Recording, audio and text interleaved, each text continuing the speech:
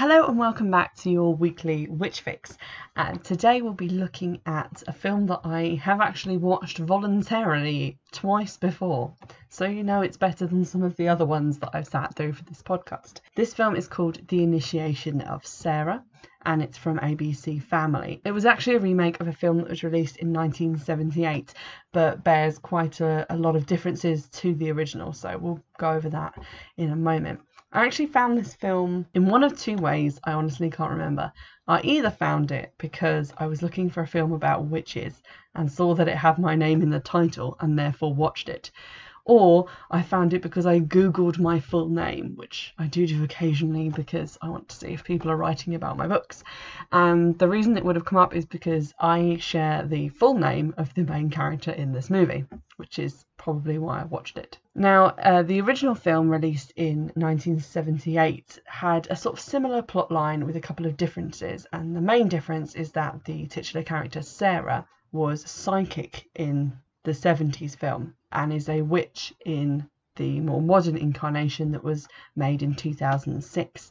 So I'll be looking at the remake instead of the original because technically in the original there wasn't a witch. The plot of The Initiation of Sarah starts with two sisters, Sarah and Lindsay, who are played by Mika Borum and Summer Glau respectively, and they are joining Temple Hill University as freshmen.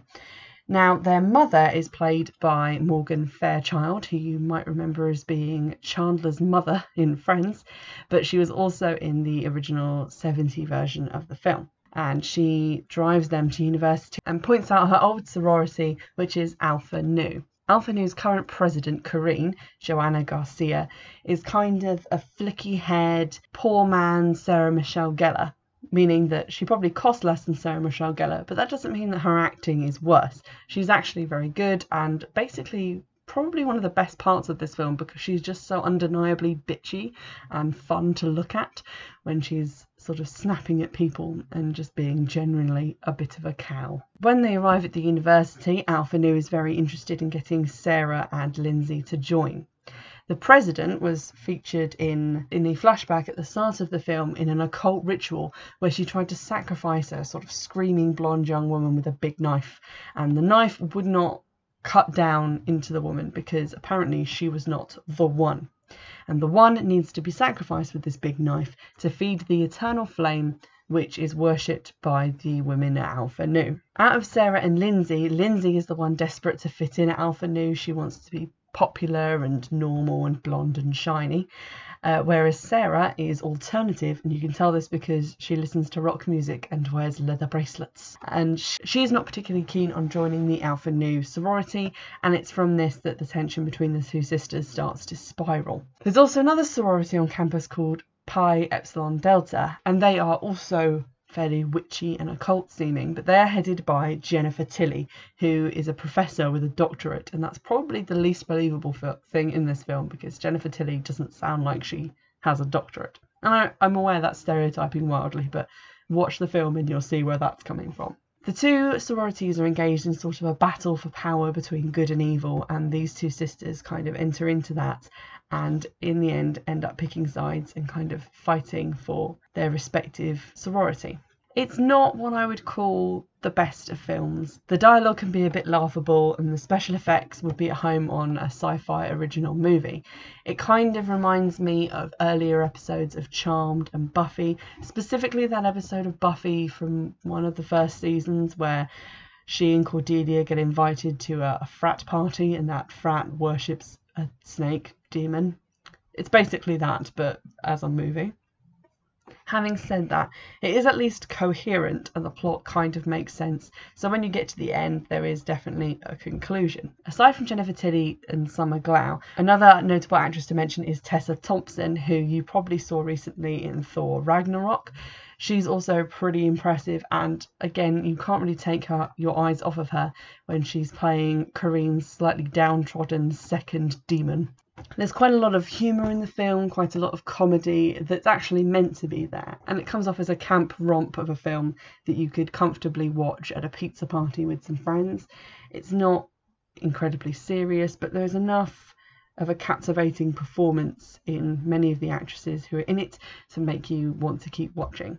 And some of the magic is kind of cool, I'll have to admit. I particularly like a scene which is sort of towards the end where the two sororities are holding their initiation rituals, and it kind of goes back and forth between the two, kind of juxtaposing them against each other, and I think that's quite nice.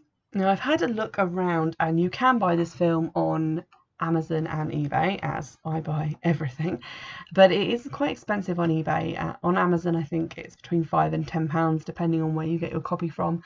The whole film has, however, been uploaded to YouTube by a user called GetMovie007, and it's been on there since 2014, so it's probably going to hang around if you want to go and have a look at it. I'm going to give content warnings for this film because self-harm is mentioned and you do see some self-harm marks. Essentially, Sarah has various scars up and down her arms from self-harm previous to the start of the film, and I don't think you see her do it on screen at any point. But I thought I'd mention that in case it's potentially triggering for anybody. Something that vaguely amused me about this film is that Finn, who is the love interest for Sarah, who's this kind of dorky guy who she meets at a library, he is a virgin, and to save him from virgin sacrifice, Sarah makes the noble decision to sleep with him, which I thought was quite a funny inversion of the trope, even if it isn't particularly original, because in horror films it tends to be sort of the girl who falls for the guy, and then in the midst of danger they somehow find time to do it. But it's quite funny to me that they changed that around. With relation to the original version of the film, I've never actually seen it. It's also on YouTube, so I may give it a watch at some point. But like I said, it's not actually about a witch. It also apparently doesn't have the kind of happy ending that this film has. It's not as pizza party friendly as this one would be. For example, apparently the ending of the original has Sarah not ending up with her love interest and she dies at the end. So that seems to be more of a downer. Judging from the reviews that you can see for the remake of the film, there does seem to be a consensus that it isn't as good as the original, but I'm reviewing this one because it actually has witches in it. However, if you want to maybe watch a film that is mostly decreed better by most people on the internet, you might want to give the original a look-see. So what magical lessons can be drawn from the initiation of Sarah? I have to be honest, I haven't really drawn many magical lessons from the other films that I've watched, but I think this one has one, or just a general life lesson, which is to definitely be careful what crowd you fall in with. And I think that's very true, especially in pagan circles where people join groups, and everyone I think has a story of groups that they've joined where there's been people who make them feel uncomfortable, or who perhaps want them to work skyclad when they're not entirely comfortable with that. And yes, sometimes there have been reports of people setting up so-called pagan groups in order to exploit children, which isn't very pleasant and unfortunately happens in a lot of different cultures and a lot of different religions. And it's something that paganism isn't a place where we're safe from that, unfortunately. There's also obviously pagan events that people go to where the drink is flowing and people are camping, and horrible things do happen to people, and it's a shame that all communities have people in them who would take advantage of situations like that. I think this film kind of reminds me of that because especially Lindsay, she falls in with the wrong crowd and she just wants to be popular and she just wants to be liked by them, but she ends up doing a lot of things that make her uncomfortable and that aren't in her best interests in the end. So that's something to keep in mind. It's also worth thinking about the teachers and responsible elders that you have. I'm solitary myself, so I've never really had to deal with this, but there have been stories that I've picked up from other people about teachers who took them for a ride in terms of money or in terms of just generally not teaching them everything that they said that they could and genuinely not being what they presented themselves as.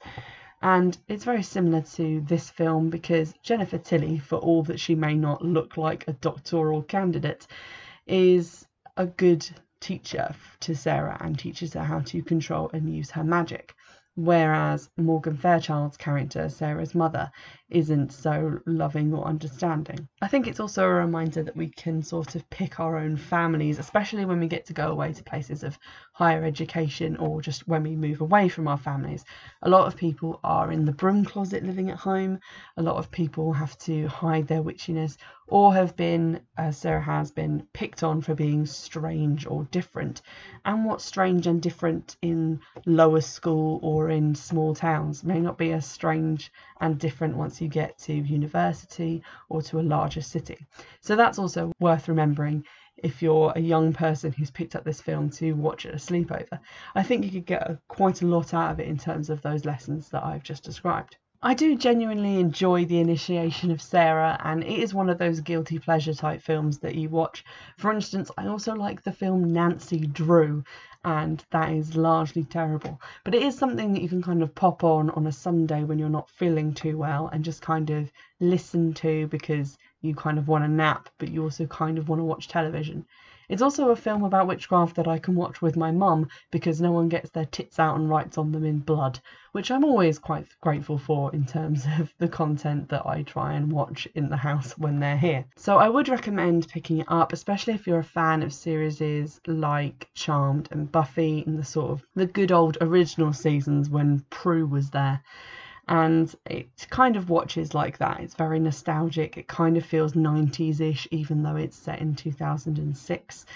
And you could do a lot worse in terms of quality of plot and dialogue, as we have discovered together on this podcast. I hope you've enjoyed this review, and please do remember you can get in touch via Twitter @WitchFix and by email witchfixpodcast@gmail.com.